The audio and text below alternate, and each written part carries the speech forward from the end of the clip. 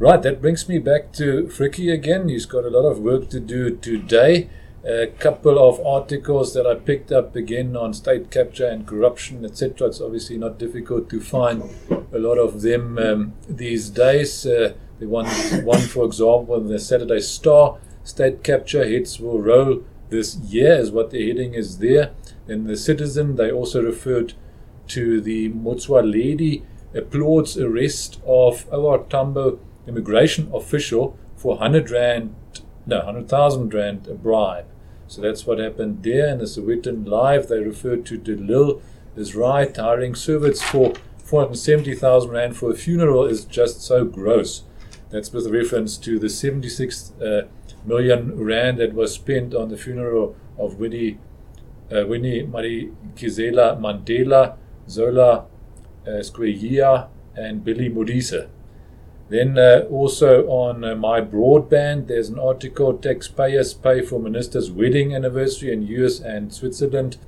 Daily Maverick, money from lottery goes to cousin of National Lotteries commission boss. And then also, for example, in the Times Live, there's a report on a luxury car.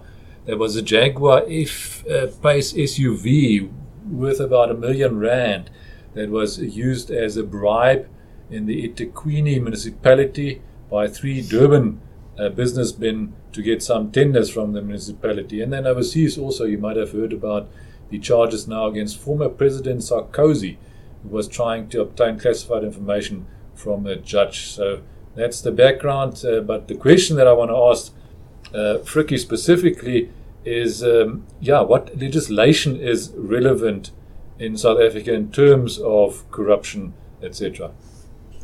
Yeah, Volker, I'm going to read the definition of corruption in terms of the Corruption Act. Yes. A person is based on the participation of certain actions, then you are guilty of a crime. Now, any person who directly or indirectly accepts or agrees to offer to or accept any gratification from any other person or give a gratification to influence that person to act illegal, dishonest or biased, which amounts to abuse of a position of authority designed to achieve an unjustified result, is guilty of corruption. Now, your question is when you are stopped by a traffic officer and he gives you the opportunity that he will squash your speed fine if you pay him 200 or 300 rand, he is just to offer that to you. He is guilty of corruption. It's a very wide definition. Very wide. And then if you accept it and you are prepared to pay him, then you are also guilty of corruption. Yes. And I want to plead that we must stop doing that. I know it's sometimes a problem that I heard the other day from somebody that I know very well, who was confronted by traffic cops, and they threatened to arrest her and keep her in custody for a weekend. And that is unfortunately something that you must consider not to fall for that, and insist to phone your lawyer.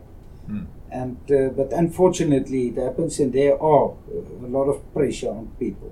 But be careful, that is a crime, and it can also be a trap by police officers. So be careful. So what do you do? Phone your lawyer. That's you phone your lawyer. Yeah, because it's actually hard to understand why there are not more convictions of corruptions with such a wide definition. So somewhere the legal system is maybe not working as well as it should. And I think people are too scared Yes. to lay charges of corruption. Yeah. So if you want to lay charges, you just go to the police station, like with any Police other station, charge you that you lay want to. charge, yeah. Okay. Thank you, Frikkie.